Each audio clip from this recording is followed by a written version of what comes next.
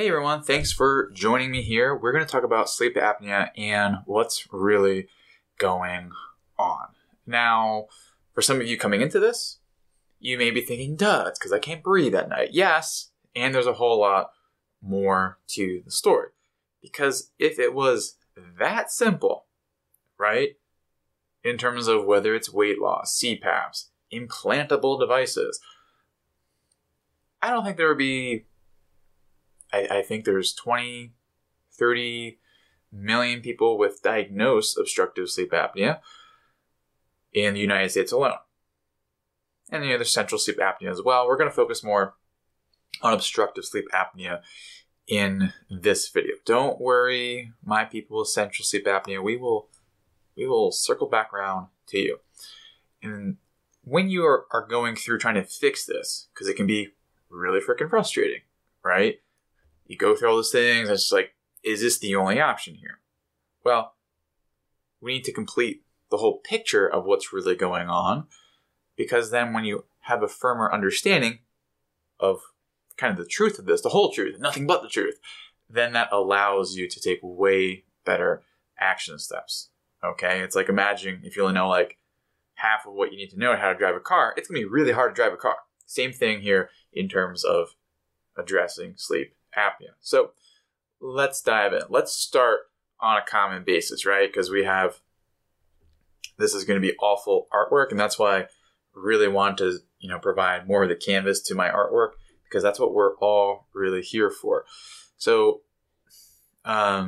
we have Pac-Man here, and I'm using Pac-Man not only as it's easier to draw, but if I only refer to Pac-Man and his health, that's really reduces my liability with my medical degree. So this all refers to Pac-Man sleep apnea, not humans. Okay? Now, that's a joke, obviously. So air coming in, right? And then the issue is, in the Pac-Man airway, there's a narrowing. This is obviously exaggerated. And then at certain points in the night, collapse happens. And then there's a block. Hence the term obstructive sleep apnea. This is obstructed, right? And then what happens is there's a period of not breathing because you can't get air through, and then you kind of, wake up like that, and then you kind of oscillate in between those, whether it is conscious, where you get woken up and jolted by it in the middle of the night, or it's happening while you're sleeping, but you don't really know it, right? That's why people will find out some shocking things from sleep studies. Now, this is where the conventional wisdom of Pac-Man medicine will focus, right? Just on this airway. Showed you CPAPs. Really any kind of PAP, right? Because there's a lot of different letters you come in front, but CPAP's the most common for people. Or certain implantable devices. Can I write the brand? I think I can. I'm not saying anything bad about it. Like Inspire, right? And there'll be like mouth guards, or other like wedges, and then oral appliances, right? There's a whole slew of things. And what you need to understand is that this only focuses in on the air part of the equation, which makes sense because if you only knew that this was the problem, this is what you would do. You would just try to get more air and make sure this isn't obstructed. You would try to just open this up in many ways, shape, or forms. This is also how weight loss is advocated for, right? Because if you have body weight pushing down on the airways, that's going to cause an obstruction, right? It all focuses on the airways here. Now, the big divide is, why does that happen?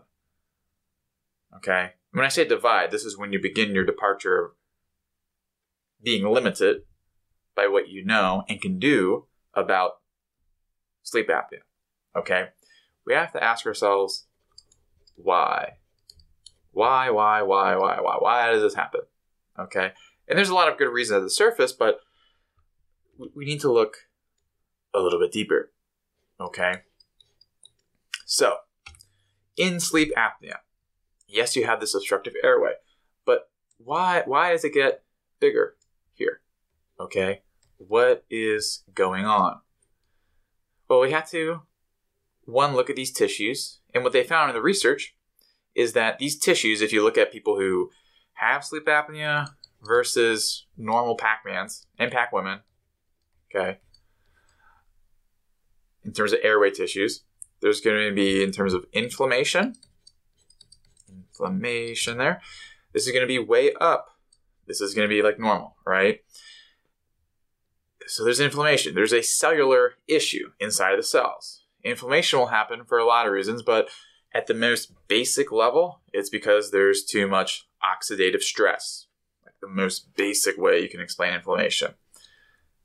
And when you look at this, at different chemicals, one that stands out and very interesting is melatonin. Interesting. Do you want to guess how this is different between these two groups? We see melatonin is very low in the sleep apnea group in comparison to the normal group. All right. That's odd because we know melatonin as the sleep hormone, right? Okay. Well played. But like, why is this lower in like these tissues? This is not like the pineal gland or anything. What's going on? Again, let's go deeper and deeper. Why is melatonin lower? All right, this is like why you need to ask why. Okay, when I was going through my issues, asking my doctor why, being very unsatisfied with that. Oh, it just happens. Some, men are really predisposed to, or maybe it's in your family. Can be true. Certain shades of truth to all of those things, but as things are progressing on, sleep apnea is getting more and more common. It is either the evolution of the sleep apneist, and that's not a word, by the way, apneist, or there's something going on deeper that people are missing. It's that second option. So why is melatonin production low? Well, you need to ask yourself, where does melatonin come from? Okay. Yes, we say the pineal gland, right? That's in your brain, releases melatonin, helps you sleep. Pretty basic there, right? Now, here's the thing though. Melatonin is actually made from your mitochondria. All the enzymes to make melatonin are in here. Okay? This is, yes, the powerhouse of the cell. There, go ahead and say it. I'm just just waiting for someone to comment. Powerhouse of the cell, yes. Thank you. No one's ever said that to me. But I still appreciate it every single time. Maybe be a bit more creative, like write it in a haiku or something. But anyway, it's an issue in your mitochondria. This gets interesting because what does your mitochondria fundamentally do? I'm glad you asked, and not in that way. Not with those weird inflections. Which ironically rhymes with, like, what do you do? Didgeridoo. Okay, sidebar. Didgeridoo exercises are a thing you can do for sleep apnea. The effectiveness, I mean, we'll see. Maybe I'll make a video later proclaiming the use of the didgeridoo. But really the issue is inside your cells. Okay, so mitochondria fundamentally take oxygen.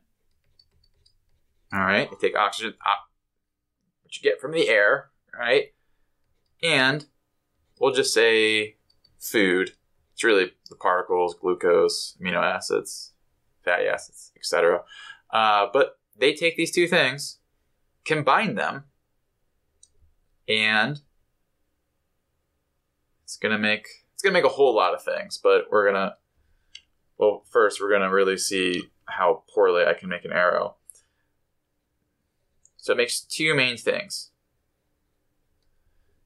It's gonna make, let me move this over, carbon dioxide, or CO2, and then also energy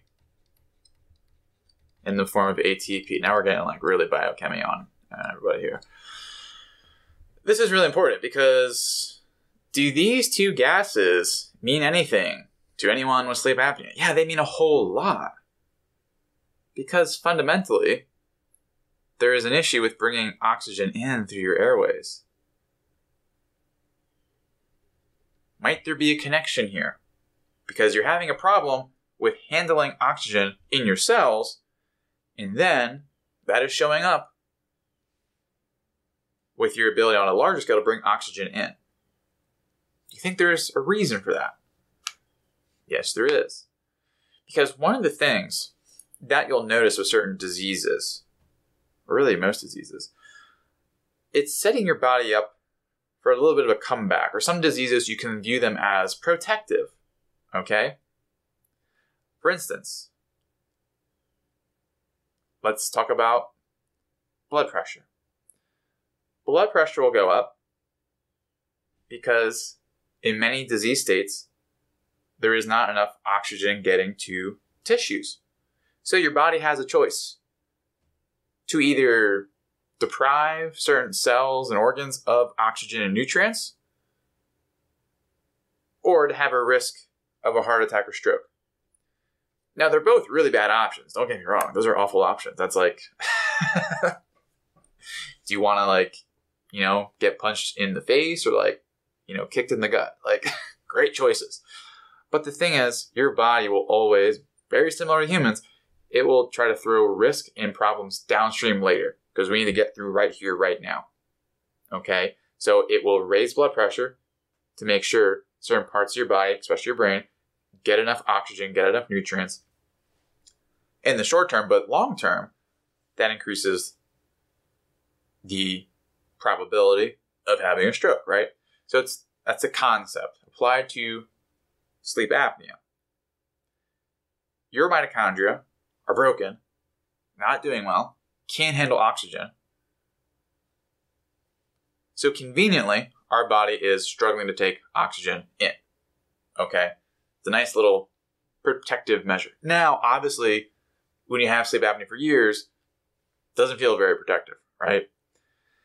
And what the research is showing is that mitochondria, whether it is we're looking in people like normal people versus people diagnosed with sleep apnea, people with sleep apnea have worse mitochondria, or if we look at really pure mitochondrial diseases, sleep apnea, super common in those patient populations.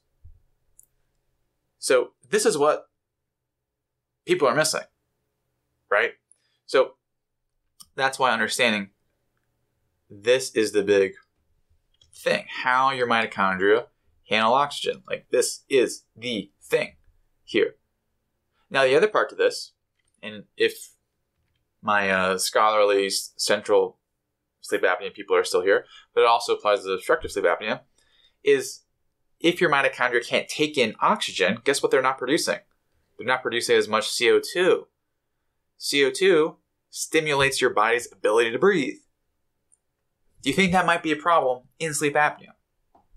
Okay. It's a huge problem. A huge, huge, huge problem. Okay. So when you're having less of a stimulus to breathe, you're going to have more apneic episodes, higher sleep apnea scores on a sleep study, or lower pulse oximetry. And then the effect of this, you're going to like this. Oh, do I know how to zoom out? Let's see.